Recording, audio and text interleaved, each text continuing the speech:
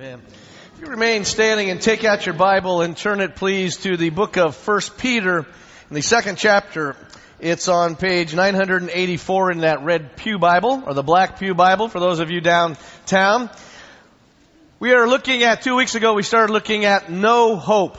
That Peter says not only is there hope, but he's a living hope, we saw in the first chapter. About the year 60 AD, Peter is writing, and he is writing to a world that has gone insane with this decadent imperial Rome. But he says, you and I are called to live a life different than that. If you're visiting, we read together as a sign of God's community, verses 11 through 17, those two paragraphs. And we get done reading, I'll say, this is the word of the Lord. And if you believe it, you'll say, thanks be to God. So together, let's read these verses 11 through 17. As you read, listen up, you're reading God's word. Beloved, I urge you as aliens and exiles to abstain from the desires of the flesh, that wage war against the soul. Conduct yourselves honorably among the Gentiles, so that though they malign you as evildoers, they may see your honorable deeds and glorify God when He comes to judge. For the Lord's sake, accept the authority of every human institution, whether of the emperor as supreme or of governors, as sent by Him to punish those who do wrong and to praise those who do right. For it is God's will that by doing right, you should silence the ignorance of the foolish. As servants of God, live as free people. Yet do not use your freedom as a pretext for evil. Honor everyone. Love the family of believers. Fear God. Honor the emperor. This is the word of the Lord. The grass withers and the bloom fades, but those words will simply last forever. What is normal? Someone says, is it normal for you to do that? Well, depends on what you think. Isn't it normal that when people talk about you, that you want to get back at them? A couple decades ago, from a southern pastor was sharing someone in his church. He was a quiet guy, and they had one of those church gossips. She was in that church. She had the gift of talking about others behind their back. And she was telling everybody that he was an alcoholic because he had his pickup. It was a small town, parked in front of the liquor store at 10 in the morning. She just talked about him, and one day he was standing there and she pointed out, there he is, and he could hear her talking, and so he didn't say anything. He just smiled, nodded, walked away, and got in his pickup, and he drove that night and parked it in front of her house and walked home and left her pickup there for the weekend. So, it's normal to want to get back at others. What is normal? Well, it depends on what your crowd is. For the world, it is normal for you to feed every desire you've got. Go ahead and make yourself happy. There's really no consequences for that. That's called the life of sin. Normalcy for God, though, is something called holiness. And every other life that is not holy, according to God, is a subpar experience compared to what He made us for. It's a much more mediocre, boring, bland way to live a life of sin rather than of holiness and righteousness. Most of us don't believe that because anytime we interact with somebody who supposedly is holy, all we're seeing is self-righteous plastic life because they're trying to do it on their own efforts. But holiness, as we saw 2 weeks ago, just means to be like Christ. And Jesus was the most fascinating personality who ever lived and walked this planet. And it's letting Him do that within us. In the second chapter, we're going to see that Peter's going to say holiness is basically two things. It's rational and it's relational. It's rational. Any other life, by definition, according to the Bible, is psychotic. It's insane, trying to live life without God. And it's relational.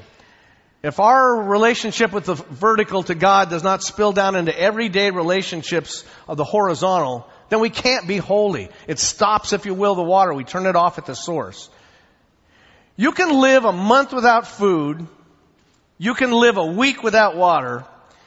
You can hold your breath for 6 minutes before you start to do brain damage. But you can't go a moment without hope. And what Peter is telling them is that there is hope, and he is a living hope.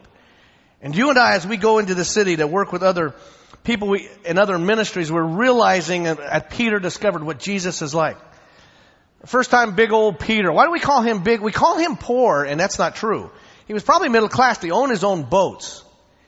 But he was big because we know in John, the 21st chapter, he carried 154 fish ashore by himself. They're like 2 to 3 pounds. They call them St. Peter's fish now. They're like a perch. And the first time he met Jesus, Jesus used his boat for a speaking platform because water makes a natural acoustic. It bounces the sound up. And then he said to Peter, drop your nets. And Peter said, we've been fishing all night, preacher boy. And he says, no, just to humor you. Remember, it was such a large catch, that he said to Jesus, Jesus, get away from me. I am a sinful man. You're obviously holy. And Jesus, smiling, put his hand on his shoulder and said, Peter, at that time it's Simon, you follow me and I'll make you fishers of men. He's a professional fisherman, and he knows in any fishing expedition it's a 2-act play. You got to catch them, and then you got to clean them. Christ is catching us to him by the pull of the Holy Spirit in our lives, whether here or whether we're downtown or wherever we are at. And then he is cleaning us through this written word of God. And Peter's writing to Christians in present-day Turkey and Asia Minor that the world looks like it's gone mad. There's a little pathetic man in Rome by the name of Nero who's sitting on a throne, and he says not that he is neat, but he is God, and he is to be worshipped. The Jews and the Christians in Asia Minor, the Jews that were after them were trying to kill them for the crime of following the Messiah.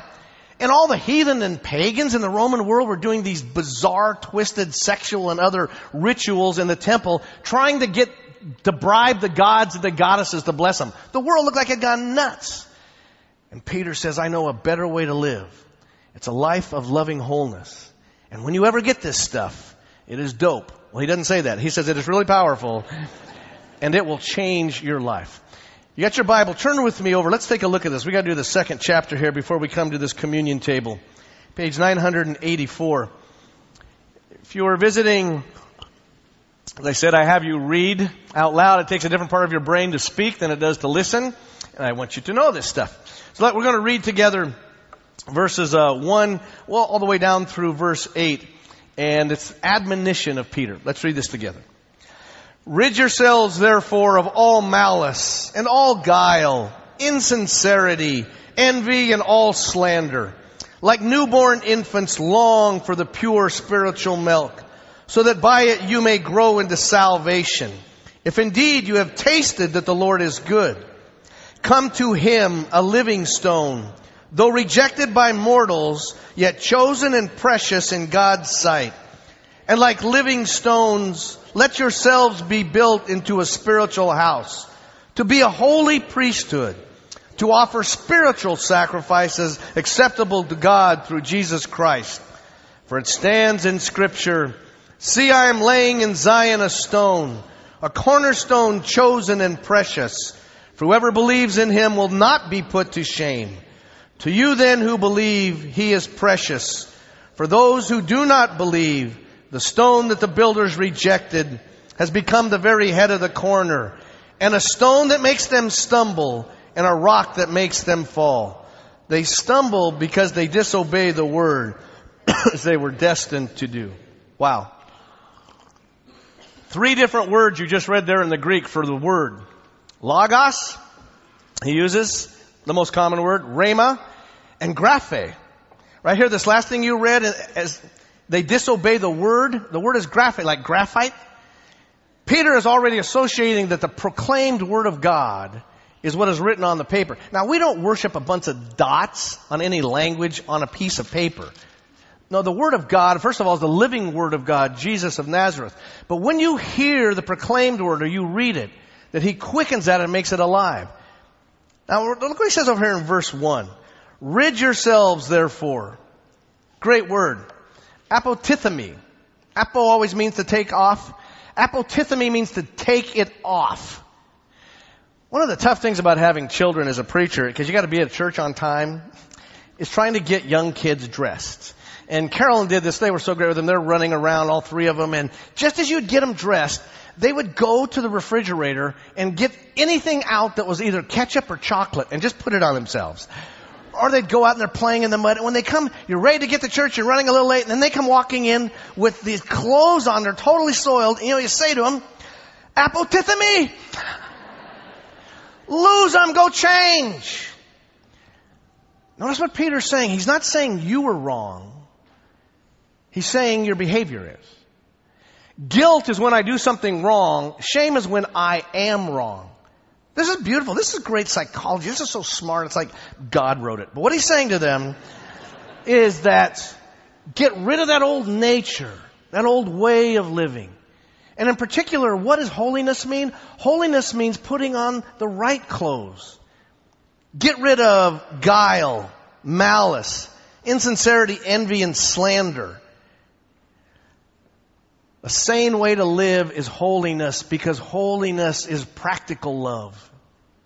Practical love is where you want somebody to be blessed. Love doesn't mean you like me. Love means you want my highest welfare. You want the very best for me. Now, it helps if you develop a taste in liking me. You don't have to like vegetables in order for them to be good for you. I have tried for years to try to teach myself to like that. I have found, if you've heard from me before, deep fried salads taste better. I don't know if you know that or not, but it's good if you develop a taste. You can develop a taste for something. Remember the first time you tasted coffee? Oh my goodness, you spit it on the ground, you thought someone gave you kerosene, and now you know it's a gift of God. Is that not true? You develop that taste. He says, long like newborn infants for the pure spiritual milk. He's talking about, have you ever seen an infant when you give them something to eat and like their medicine, if you try to give them amoxicillin or something, at first they're smiling, and then they make this weird face like, what did you do? But you give them a bottle, man, they are on that thing like a scuba gear. Peter is saying, long for the pure truth teaching. Long for it. Develop a taste for it. You are so smart to be. You are sane to be in here worshiping. Because the world out there is nuts. When Carolyn was working as an occupational therapy over here at the VA hospital with the institutionalized schizophrenics, I want to tell you, when you walk on those wards, you expect them to be nutty. And the nutty ones think they're normal. They think you're the nutty one. You go out into this world and you tell them about the good news of Christ, they think you've been smoking breakfast. What are you talking about? You've got to expect that. But the more you long for the pure spiritual work, and why do we want you in a small group? They can love you and help you get into the Word of God. Why are you supposed to be serving the body here, not just living for yourself? Why do I tell you to take your hard-earned money and give it to the Lord? Because it's a sane thing to do. Not only does He take care of you, you get to enjoy it more. Why do we serve people that don't even like us? The world? Because it's a sane way to live. It's how God has made us. It's sane to eat food, not wear it. It is sane to love the Lord your God with all your heart, soul, strength, and mind, and to love your neighbor as yourself. And so he says you are like this living stone.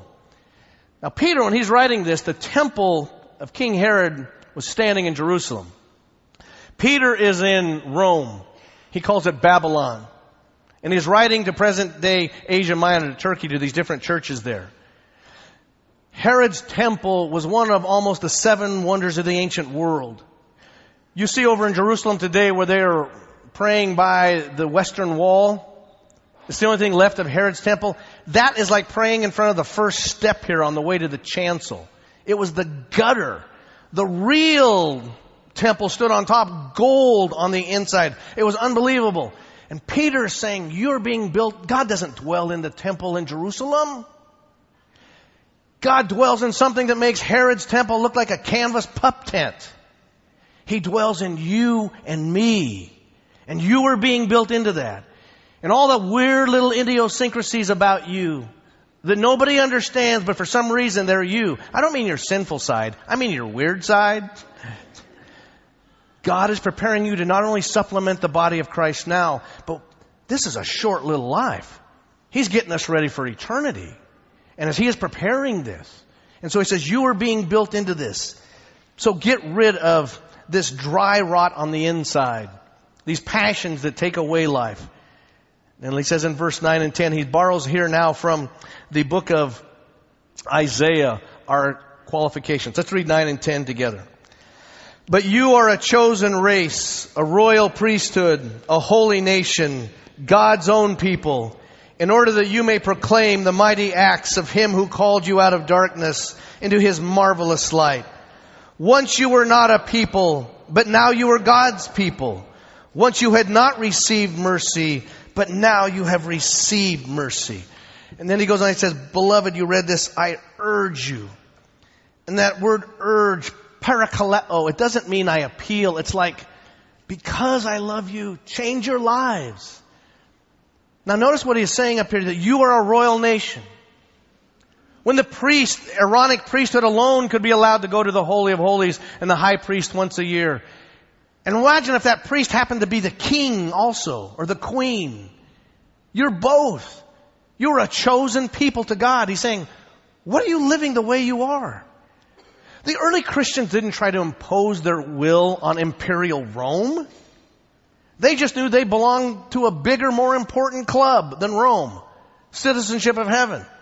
They didn't try to vote and make Rome, and Rome, the Pax Romana, the peace of Rome. Romans loved law. They were builders and they loved law. The Greeks were into the intellectual, and Romans had some great intellects, but not like the Greeks. They were more into following what is right. And he said, you were called to live to a higher way of right living. You're being built itself. It is neurotic in the essence of the word to refuse the medicine that's going to make you feel better because you don't like the taste of it. It is neurotic and psychotic in the deepest sense to reject advice on how to invest your money wisely so you can have more later because you want to enjoy the money you have now. It is crazy to reject the chance to find love because somebody so hurt you in the past, you hold them back. And you hold them back because you really long to have love. It's crazy. It's stinking thinking. It's Psycho 101. And what Peter is saying here is holiness is the way to live. And holiness isn't, as we said, this pretend plastic self-righteousness. So he says, I urge you then to live that way. Look at verse 12. Conduct yourselves honorably among the Gentiles. Even though they malign you as evildoers, they may see your honorable deeds and glorify God when He comes to judge you. Notice over in verse 4, the three verbs he keeps using. Come to Him a living stone, though rejected, yet chosen and precious. Chosen, precious, and rejected. Jesus Christ was chosen to be the Messiah, the Anointed One, the Messiah. He is so precious. And they rejected Him. You are called and chosen by God. You are precious to Him, and yet the world is going to reject you, He says. That is not your fight. That is between them and the Lord. Presbyterians are notorious for the doctrine of predestination. Because Calvin said there are some that are chosen to eternal life and some to eternal damnation, and only God knows that.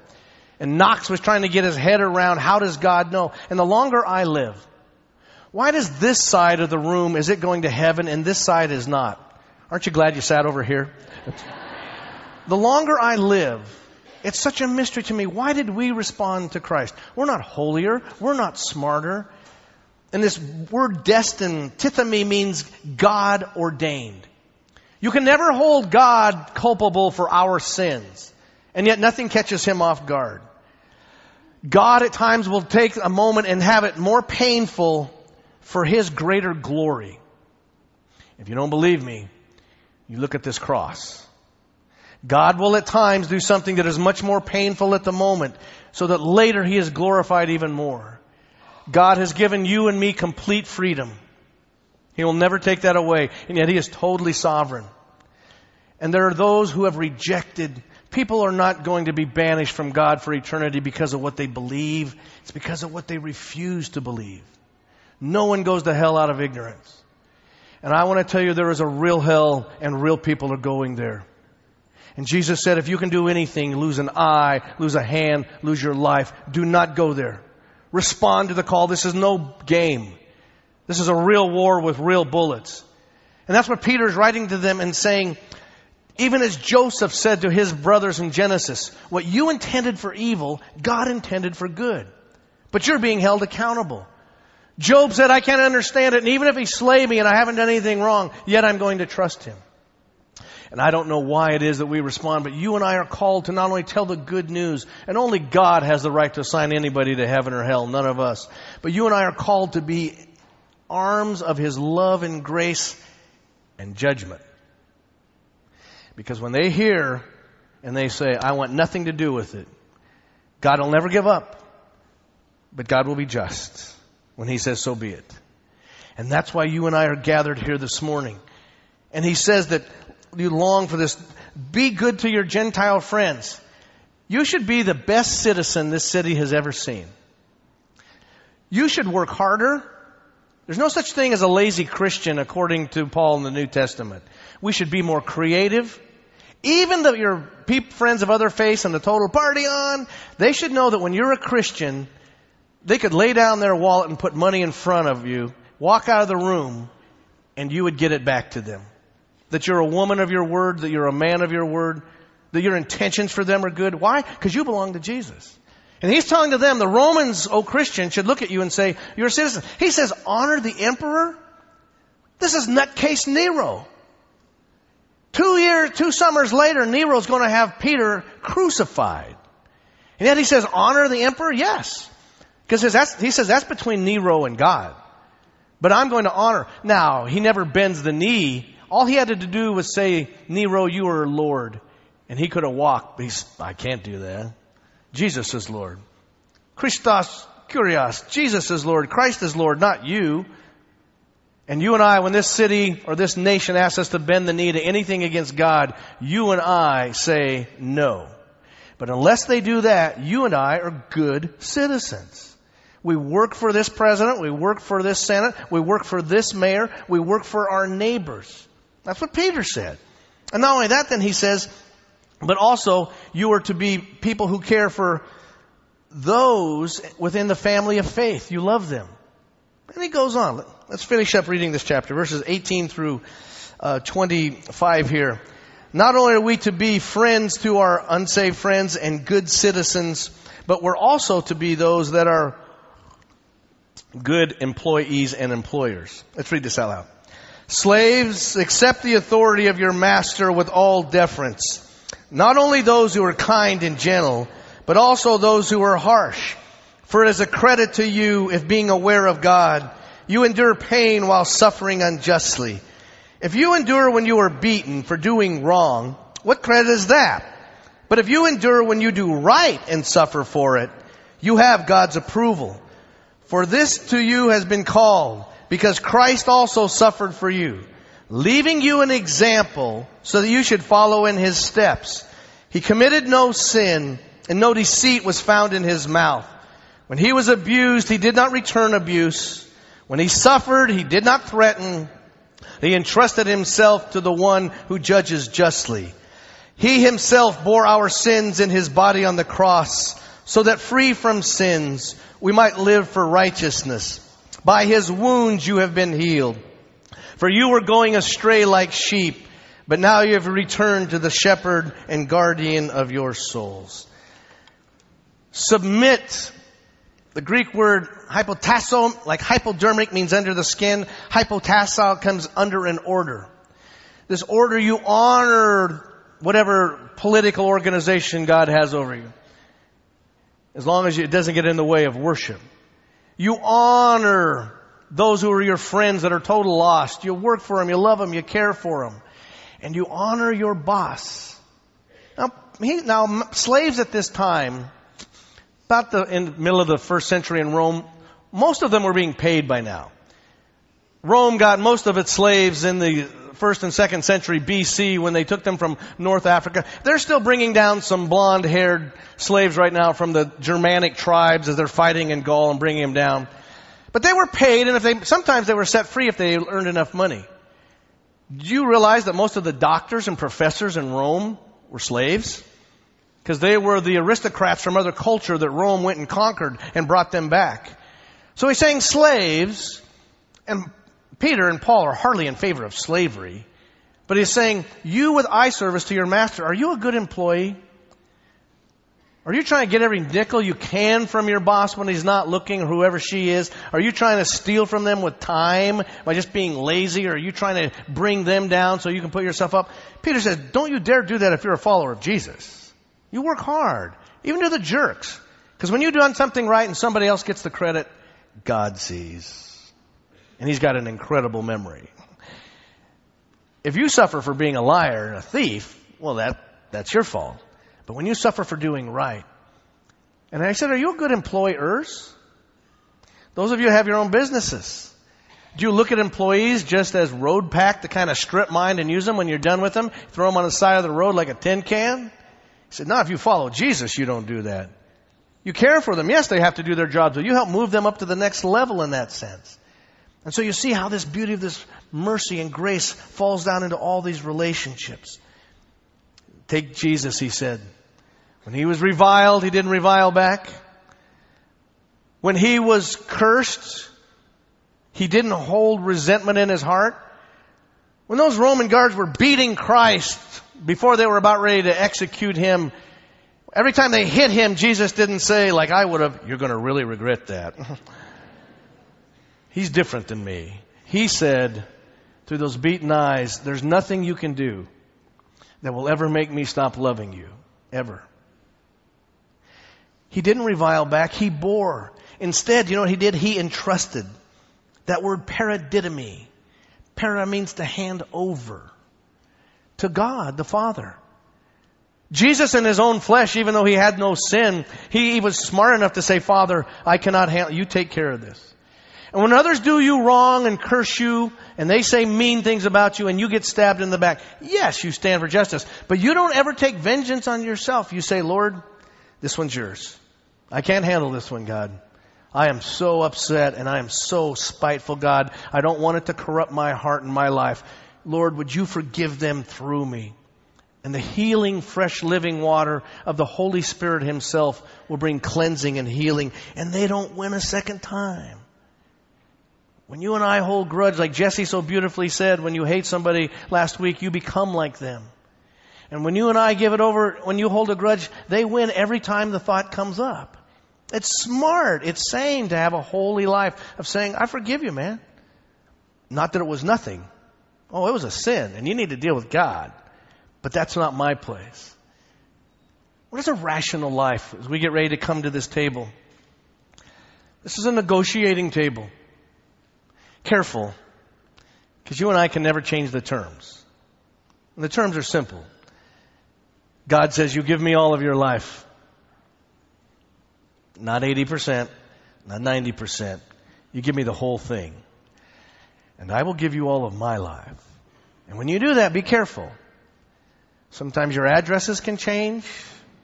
Sometimes your friends can change. And sometimes you and I can. There's a woman in the city by the name of Marcia. I think she's still alive. I haven't heard for about 5 years. At the age of 25, she was a brilliant linguist. And she went down to South America to work with a tribe there of 160 people in total. 160 people on this planet spoke this one language. She worked in the jungles for 44 years. Only met 81 of them personally that spoke this language so that she could translate the scriptures into their language. She lived her entire life for 160 people in the jungles of Brazil. How insane? Or how brilliant? That God called her. He didn't call all of us to that. But God will call you when you come up here and you say, Lord, I want to live for you. Wow, that's a smart thing to do. How's your desire management going? You can't stop bad desires. You can't repent of being a human. But you can decide what you're going to do with them. To be tempted isn't a sin, but to be in environments where the bad things grow. A friend of mine who was an elder in one of my churches just left his wife a month ago who he'd been married to for 30 years. And it's fascinating to me. He quit attending church about 5 years ago. What's the cause and the effect? What's the chicken and the egg? I don't know. But I do know this. that you're so smart to be doing what you're doing and to have a small group and to serve others and give to the Lord, because there's a sanity that comes in your life that the world can never satisfy. What do your non-Christian friends think of you? Do you not have any non-Christian friends? I got some I'll share with you. What do they think? Do they think you're a class act? They might think you're nuts about this whole Jesus thing. That's all right. But do they know that you're a stand-up citizen, that you would be the person they would go to in a clutch because you're confidential and you would take what it wants? Does this city know about us? If you're working, what does your boss think of you? No, he may not like you, but does he know that you are somebody worthy of their check? And if you're an employer, what do your employees think of you? Do they think you're fair and just? You know what God thinks of you? God loves you so much. So much. As they say, if God's got a refrigerator, He's got your picture on it. He loves you. That's what this table is. This table is the table where we come. It's not a Presbyterian table, but it's a table of our Lord Jesus Christ. And He invites us to renew our time with Him. Shall we pray? God, I thank You that You have loved us in a way that we could never, ever have predicted. And that, God, You keep on loving us and You'll never let us go. Lord, I don't know why You would be so good to someone like me and to all of us in this room and to all those around this planet who love You. But we thank You that You have been. So, Lord, we ask now that You would come. We have heard Your proclaimed word and read Your written word. And now, Lord, we come to the enacted word of where the living word, Jesus Himself, comes and make Himself known. Come, Lord Jesus. For Your sake we pray. Amen.